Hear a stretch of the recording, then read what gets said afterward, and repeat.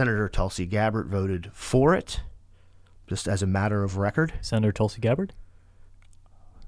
Didn't she vote for it? As far as I can tell, she's not been elected to the Senate. Oh, excuse me, in the House. Oh, Jesus Christ. I'll cut it. Yeah. Thank you.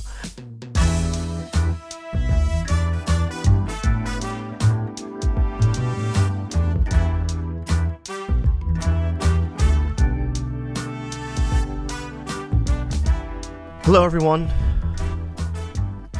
This is your friend Ari Vanella. Welcome to another episode of Highlands Bunker. We're here in the shadow of Rockford Tower, in the belly of the beast, behind enemy lines.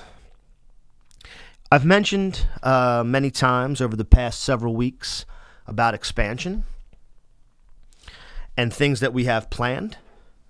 And we're going to sort of demonstrate that this evening so you can kind of get a taste for what it is that we're doing.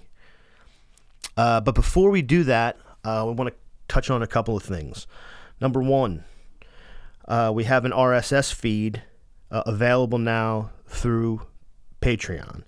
Carl's going to explain a little bit more about how that works on all of your podcast platforms.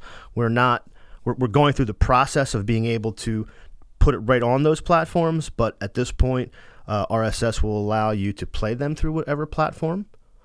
And Carl got that done just this week. Yep. So if you have iTunes or I think the Google Podcast app, they allow you to add a podcast directly by. We have a link to a RSS feed. There's a nice little site that lets you upload stuff, gets all the back end stuff for you. So we'll have a link to that both in the show notes here and also on the main Patreon page. And so you'll be able to just go to that website if you just want to listen to it online, listen to it there. Or you can add it to your podcast app of choice as long as it allows you to add an RSS feed, which, as far as I'm aware, most of them do. So, yep, so that should make it a little bit easier to listen and download at your ease so you don't have to, get the Patreon app to listen to it on your phone. Yeah, now we'll still have the Patreon page up. That'll be our main sort of center. I mentioned before that I'm going to have some art done for it to kind of make it a little bit fun, spice it up a little bit. Also, that's the avenue that you can support the show and become a patron. We've put out some tiers just to give you an idea of, how you can do it. There's 4 tiers on there now. If you take a look, $2 a month, partisan first class. These, if you're an organizer, if you're an activist, if you're a student, and you just want to show some solidarity and support the work, $2 a month, that'd be great. We appreciate it. We appreciate all of it. $5 a month, comrade level. It's your basic. You're in. You're really supporting the work that we're doing. $10 a month. This is big time. This is a special regiment, POUM. This is Partido Obrero de Unificación Marxista. This is the faction that George Orwell joined and fought with in the Spanish Civil War. It means a lot to me. I'm a huge fan of Orwell. And this particular group was basically selected by Orwell because while there were many socialist factions fighting Franco and the fascists, this particular one was disconnected from the Soviet Union. And as most people know who understand Orwell's work, while he was a socialist, he was a rabid anti-authoritarian. So that particular group, I have a lot of affinity for that. If you read Homage to Catalonia, you get more information on that. It's a beautiful book, and it's anybody who wants to fight fascism should understand what Orwell did in Spain. The 4th group is an elite group. It's a Eugene V. Debs Fellowship. This is for executive producers. It's $100 a month. It's a fun one. But I've spoken to some people. They sort of want to get involved in a bigger way. They want to have communication with the bunker. They want to try to get their security clearance so they can come in, sit in with us. They want to be able to recommend guests, recommend topics. all of that. There's some folks that sort of want to get involved in that way. So that's what we're doing. Think about it. I think when you hear what we are planning and what we can do, this will make sense about why you want to support this kind of work. I've been following a story, and I'm sure you've seen it in the news in Puerto Rico. The people have been out in the street. They had a huge general strike over the weekend. They've been out in the street every night. They're tired. They're tired of the corruption, and they're tired of being treated like a colony, which is legally what they are. The triggering moment for this uprising is a leak of private messages by the governor of Puerto Rico and elites in the government. The Ricky Chats basically exposes corruption, homophobia, political malfeasance at high levels. And so this is sort of the straw that broke the camel's back. The context really is decades and decades old, but 3 years ago in 2016, during the Obama administration, the Supreme Court ruled in Puerto Rico versus Sanchez Valley that Puerto Rico is a colony. They have absolutely no territorial sovereignty, no economic sovereignty, and that's it. That week, or very shortly after, the Congress passed the PROMESA Act, which transferred all oversight of Puerto Rico to a hedge fund board. This hedge fund board, as you can probably imagine, is basically there to enact draconian austerity, and they're there to serve capital interests in New York and Boston. They're not there to build a culture or a community or a place. They're there to milk it dry, and just run it as they would run, any kind of capital interest. And the people have had enough. It's also interesting to note that when PROMESA passed in 2016, two Democratic senators, Senator Sanders and Senator Warren, voted against it. Representative Tulsi Gabbard, who's running for the Democratic nomination, voted for it. If you are interested in more background, there's a great essay in The Nation magazine in 2017, written by Nelson Denis, basically reviewing this background and illustrating that all government and economic and criminal justice decisions have basically been passed to a hedge fund council to run a colony. And the people have had enough. And just to give you a little flavor of this, if you remember back in episode 16, we had Maria Beauchamp and Stephanie Heron here. We had a wide-ranging discussion, a lot about the environment and other topics. But Maria she's from Puerto Rico. She splits her time between activism and organizing in Wilmington and activism and organizing in Puerto Rico. She was at the general strike, and she's been in the street every day.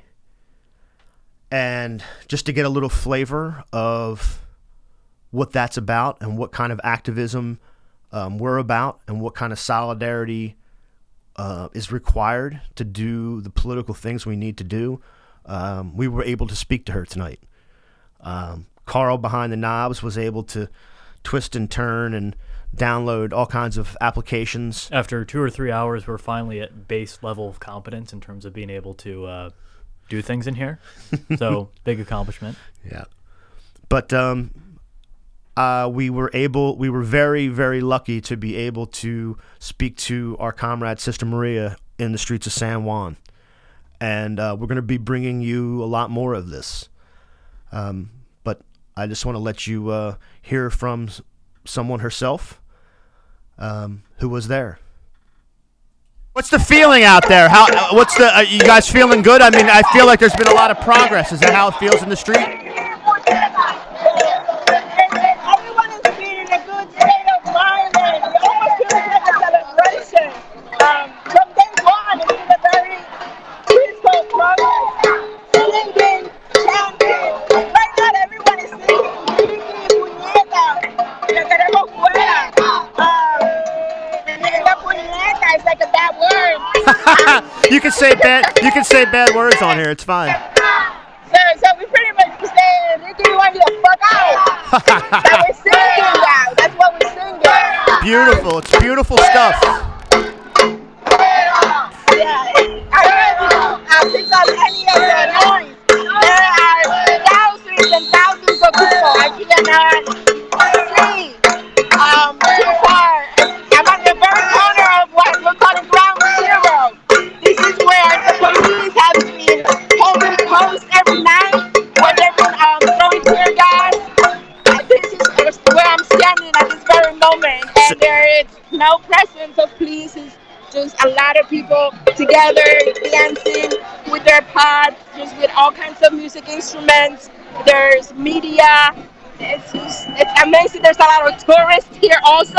There's a lot of Puerto Ricans that flew in just to be here for this moment. That's beautiful. So you saw violence earlier in the week, but you haven't seen any police presence tonight.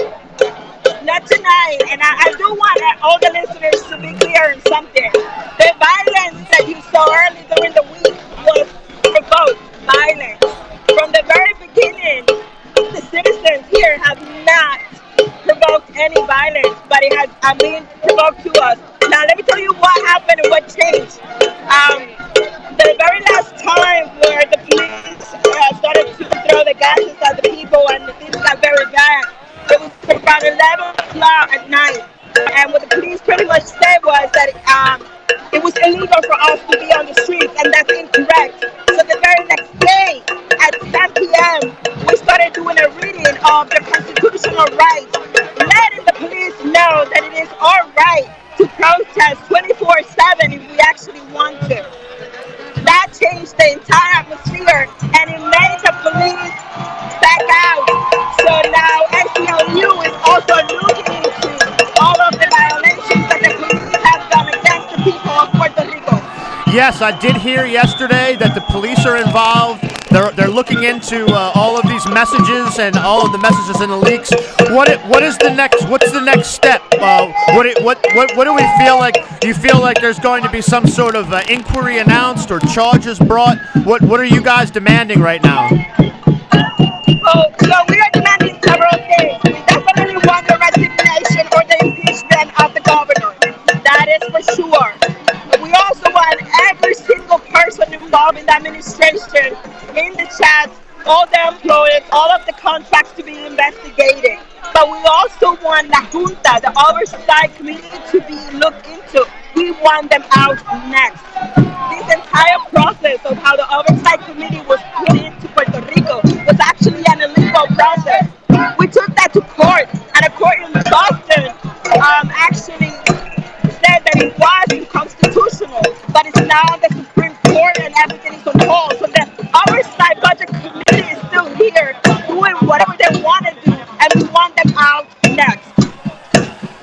That's great. You know what? I appreciate you reaching out to us. I'm going to let you go, and I'm going to let you do what you need to do, but I'm going to ask you to stay safe, and we'll be in touch with you, okay?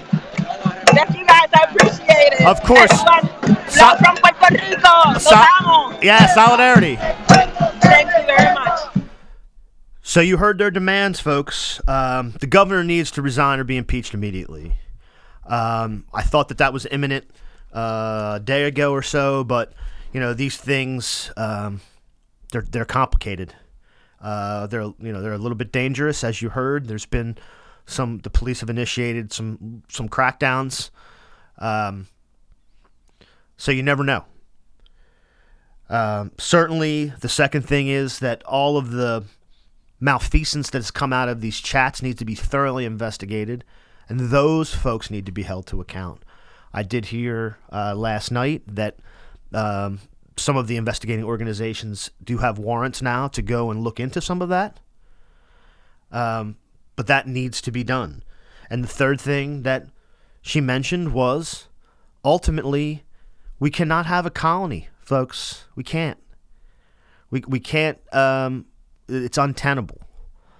And so Puerto Rico needs to decide whether statehood is appropriate, whether full independence is appropriate.